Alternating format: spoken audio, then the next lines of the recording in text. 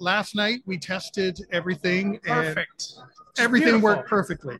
And of course, today everything is set up exactly the same. All the lights are on, and yet half of our microphones don't work for some reason. We have, so let's talk about this conference. Maybe we'll start with that, Continuity and Resilience today in Toronto. First time in 3 years. Uh-huh. As everyone can hear, we have a packed room. I can barely hear you, which is great. Well, I don't know if you saw me go like this earlier. Yes, it's like, talk louder. So, conference started 2 hours ago. I think 8 a.m. I think so. Alex has been here since 4 in the morning. Very excited. Well, up since 4 anyway. Yeah. So, good crowd. A lot of sponsors. People are very excited. We're excited to see Kevin Newman kick off keynote speech. Great speech this morning. Great topic. I'm really excited. This is the first time I've been to this conference in person. I've done the virtual the last 3 years. I've never been allowed in the country for this conference because of COVID, not for, like nefarious. Why can't you come in? Nothing like that. It was exciting to get in last night. It's been excited to be here. Looking forward to talking to some participants. Let's talk about, Alex, we've had a little fun weather. Oh, yes. The last 2 days. So I left sunny, beautiful Tampa, Florida. It was 79 degrees Fahrenheit. Sunny. I got here last night. It was 23 degrees Fahrenheit and snowing. How about yourself? You had a fun ride in today. Yeah, it was a fun drive in. When I went to bed last night, I live an hour west of Toronto. It was chilly. The odd little flurry, and that was about it. Wake up in the morning, and I'm glad I woke up early because I had to clear the car, scrape ice off the windshield, and my snow tires aren't on the car yet. They're not. We don't usually start worrying about that until about this time of year to the beginning of December, let's say, for the next 2-3 weeks. So it's come early this year. So driving in was a bit of a challenge. Nice and slow, of course. I think the worst part was driving in my city, just trying to get to Highway 401, because I live on the northeast side of the city, and there's a lot of big hills. So without snow tires, you kind of get a little nervous at the first time of the year because you've got to adjust. But once I got out to the 401, it was okay. Came all the way across. It was slow because everybody's going slower, and made it here. Excellent. If you're watching us live, hashtag CRTCon on Twitter or LinkedIn. We'll be following those. If you have questions for us, comments, hit us up on that. We're already behind, so I want to be remiss that I didn't state this hour of our broadcast is brought to us by Stone Road, a firm that aims to reduce suffering by helping companies identify, prepare for, respond to, and overcome adverse situations. So thank you to our sponsor, Stone Road. Something that's happening off camera, I'll be excited to see, as Alex knows and some of our audience knows, when we broadcast at Continuity Insights, a lot of people just thought we were two guys talking to ourselves. What the heck are they doing? We have an on-air sign now. It's nice and bright and red. It's right here, just off camera, startling some people, but hopefully we'll see if we get any people, unexpected guests popping in. Like last time, what's going on over here? What are you guys doing? Selling? We're selling a broadcast. Yeah. This will be one for the books, especially the start off there. Most of the interview ended up with Kevin Newman, ended up being with James, because I had to take care of some technical issues off camera, and even to get the camera going again because it stopped on us. So that's live. That's live for you. Yeah, hence the graphic, right? So Alex, when I landed in Toronto Pearson Airport last night, my phone was blowing up.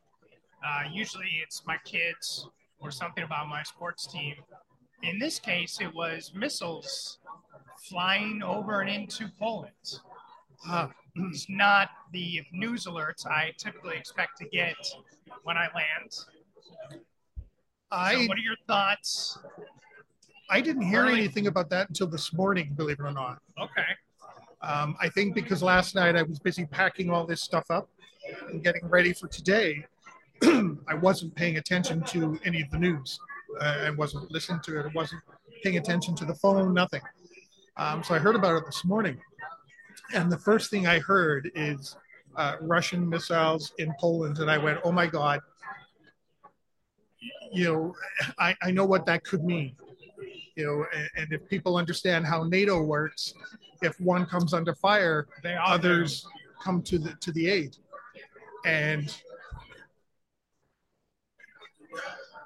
it brought back some memories in school of learning where World War II started. Yeah. And why Britain ended up declaring war is because Poland. And here it was, missiles going into Poland again. And we thought, oh my goodness, not World War III. That was the first thing that came to my head. I can't lie, that was my first thought. Since then, they went on to say that it looked like it may have been a Ukrainian missile going awry, trying to what'd you call it?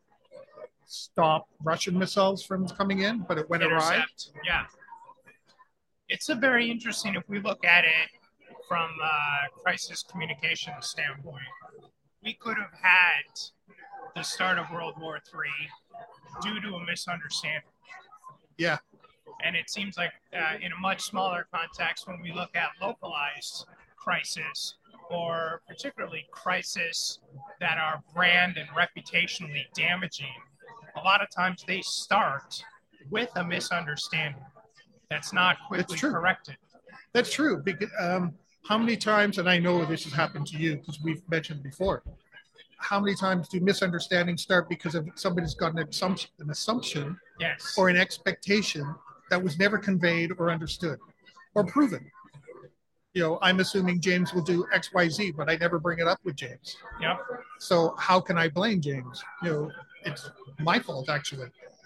And in this instance, too, if those missiles went into Poland and the first reaction was counterstrike. Yeah, exactly. We wouldn't be broadcasting live right now. Well, we might be broadcasting from your house. Yeah, I'd be broadcasting from my house, telling you what to do, and the latest news and things like that. It wouldn't be a happy broadcast, that's for sure. Yeah.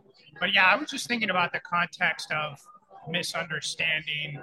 And particularly, in this day and age, we use text, we use WhatsApp, we use iChat.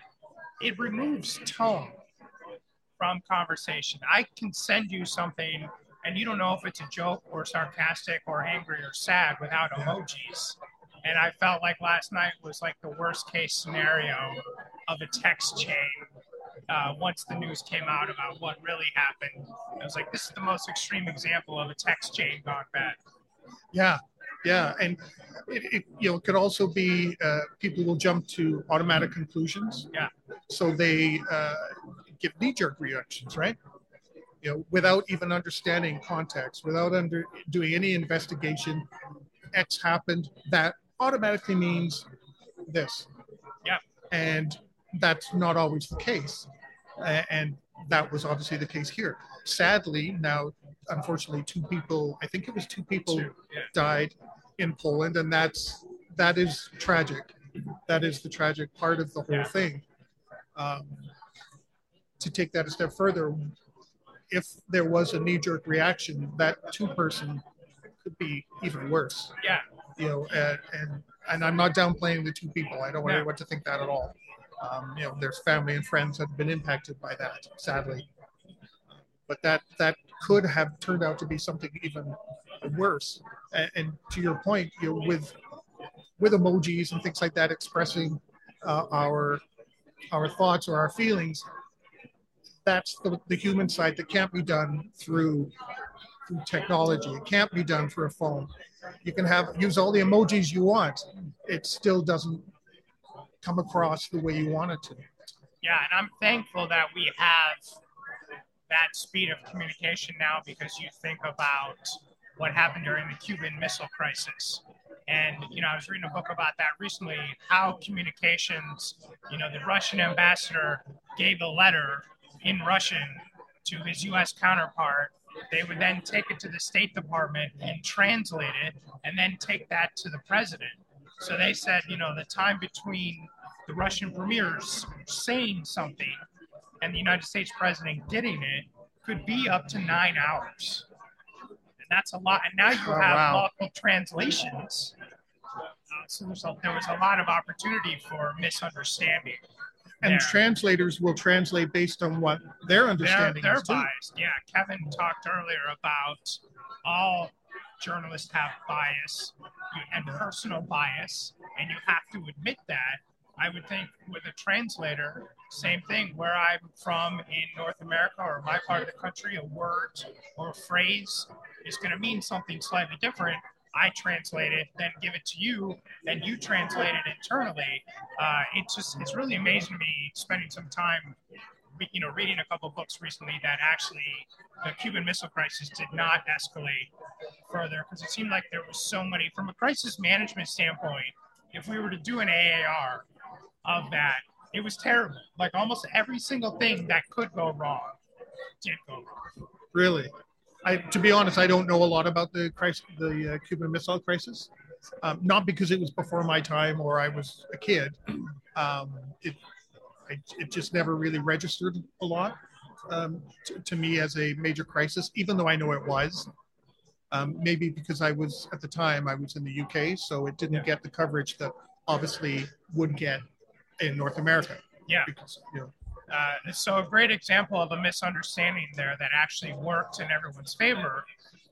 The U.S. networks announced that the President Kennedy, was going to speak, and the Russians assumed that he was going to give a speech launching troops into Cuba and starting a war.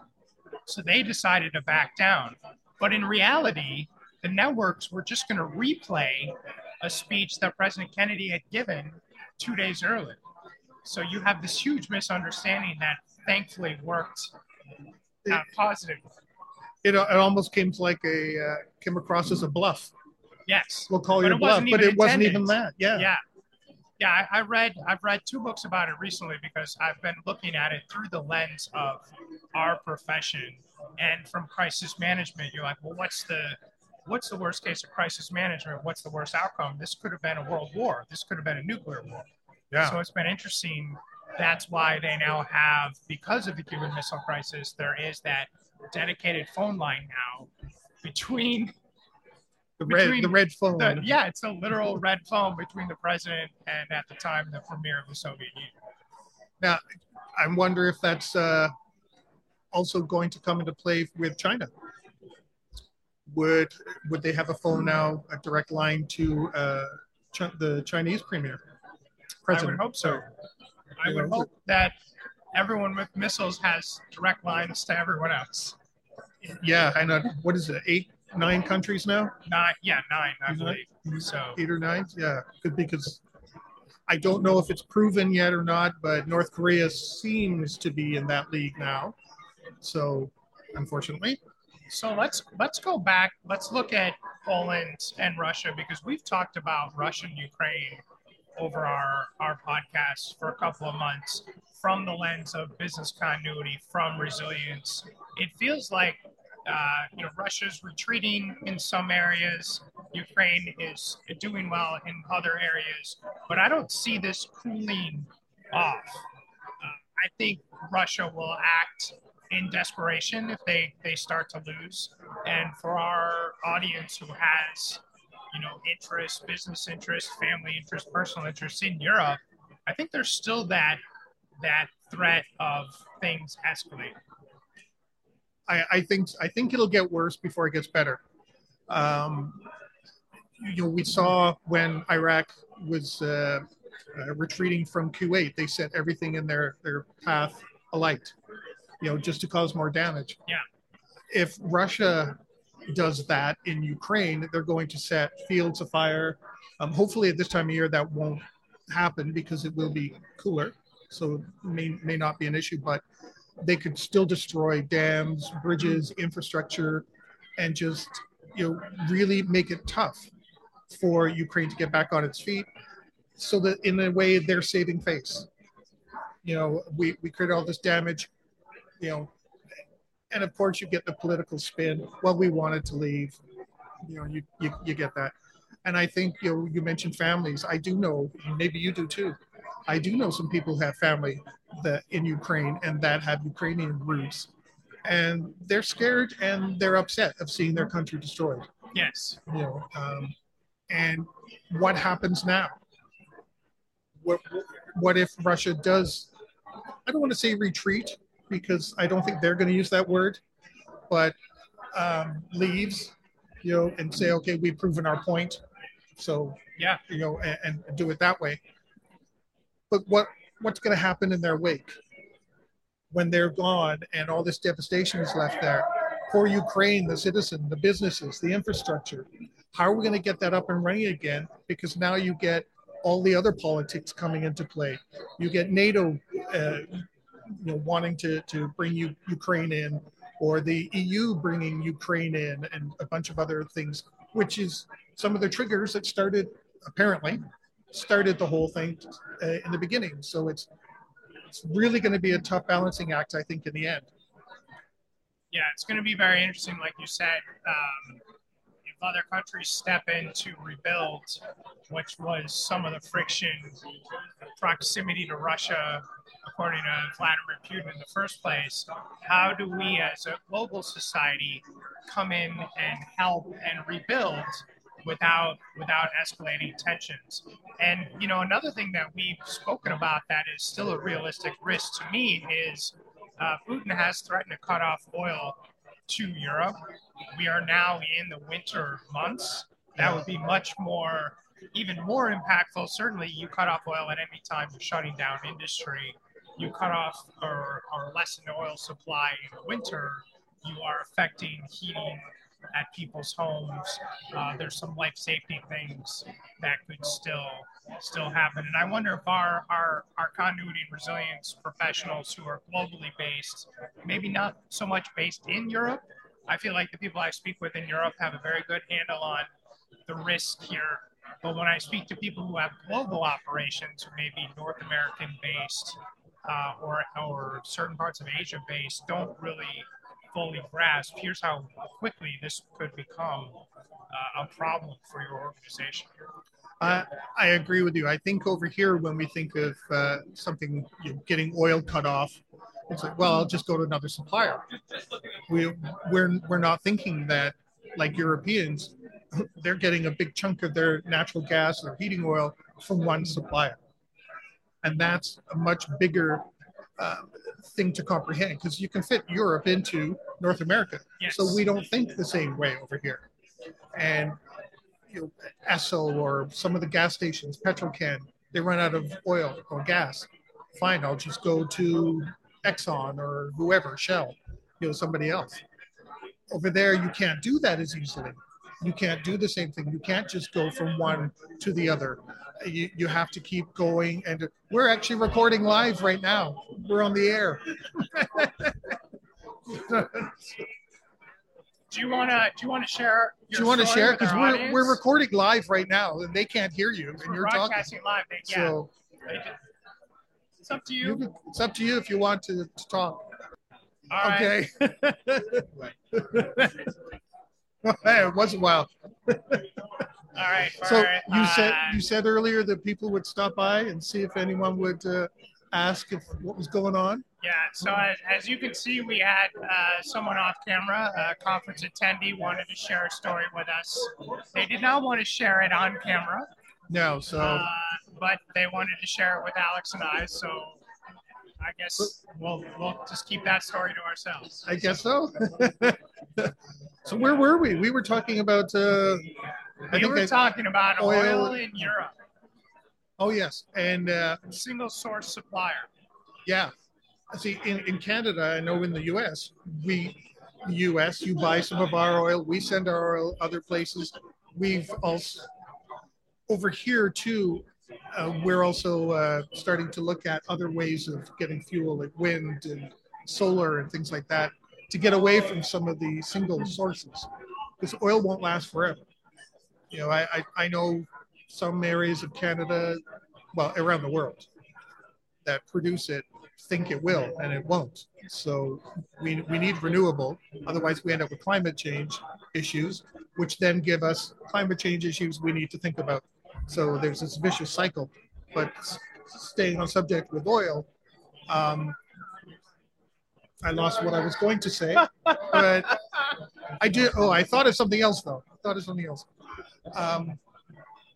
I'm sure you have too flown over Europe quite a few times, and when you're landing in UK, Denmark, Norway, Sweden, some of these countries, there's a lot of windmills. I don't know if you've seen them, but and I mean a huge amount of windmills. You just see them everywhere. And I think maybe over here, that's what we need to do. And maybe that will help get some of those countries in Europe anyway, away from some of the dependency on oil.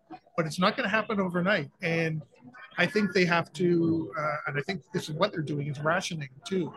You know, instead of having your house at 22 degrees, they're saying, you know, put it down to 20 degrees or 19 degrees and wear a hoodie or a jacket, you know, a sweater inside, you know, so that your house might be cooler, but you'll still be warm, to ration out and make what they do have last longer.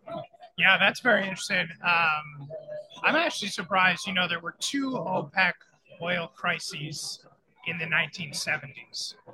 And as a result of that, in the late 70s and the 1980s, in the United States, they started designing smaller, more fuel-efficient cars, which we've kind of given up on. I'm an American, so I can say that.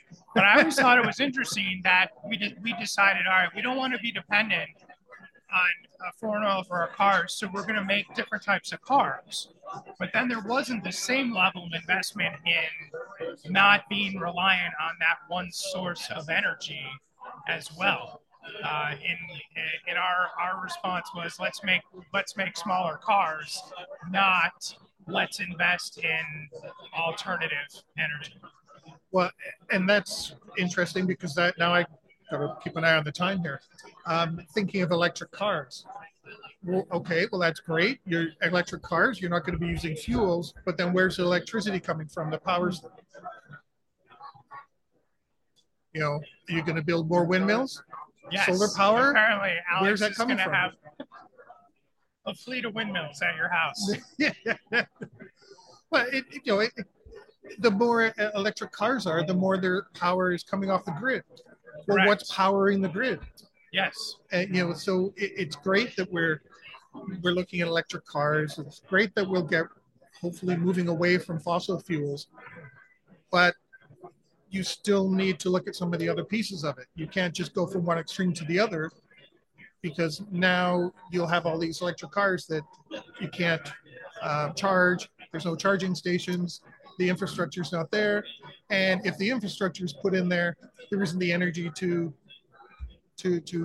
charge the cars. And I think we saw that in some of the Western United States this summer. There were rolling brownouts and blackouts, and people could not charge their electric cars because they weren't able to plug them in, and so they couldn't drive their cars.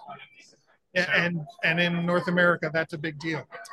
Yes, it certainly is. I know people, you know, there's a grocery store or a corner store a block and a half away from my house, and people will still get in their car and go, you know.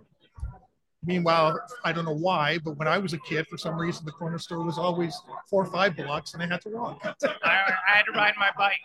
Yeah, I had to ride my bike everywhere. Exactly. Excuse me. Well, it's been quite busy here. It's been very busy. There are a lot of people very excited. There's some orange Frisbees going around. I'm going to try and grab one so our audience can see them. I saw them. Yes, everyone's carrying a Frisbee. Hopefully there's some left. There's one hiding under that table. Well, we'll have to go snag that. You might have to grab one during lunch. Unfortunately, we don't have gifts for our speakers this time. We do not. I had too much to bring today. So my bags were definitely inspected by customs. I had that little slip in my bag because of all the electronic gear I had. So I'm thankful they didn't take any of it, or my tea. Didn't take my tea or my cough drops. So. Oh, that's good. Yeah, because I forgot all of that. I was too busy this morning and last night trying to fit everything into one big lockable case. So didn't get to that. But I'm curious. There's a lot of people here. Oh, there's Regina Phelps over there. She'll be joining us, I think, tomorrow, if I recall, yes. Regina Phelps. Yeah, I was going to say, I know at some point coming up, we need to take a break. We've got some technical issues to resolve. About 4 or 5 minutes, we'll be taking our first break. Okay. And then we'll check in. We'll see if we can get our microphones to work properly. At least we've got one that works. We have a microphone. Do we have speakers? Speakers are right here. They were working. Okay, we heard Voice America. What were they telling? They were telling us they couldn't hear us. They were telling us. The guys have been amazing putting up with us. Coming up next hour, we have a remote guest to add further stress to our business continuity and resilience. If you can join us at 11 o'clock, we are going to have Mr. Francis Ravenel with one of our sponsors, Basecamp Connect. Looking forward to doing a tri-party Zoom with a live broadcast in an exhibit hall. What could possibly go wrong? Do you want the whole list or the top 10? Top 10. Hopefully that works. It will be good. We're really thankful to have Basecamp join us.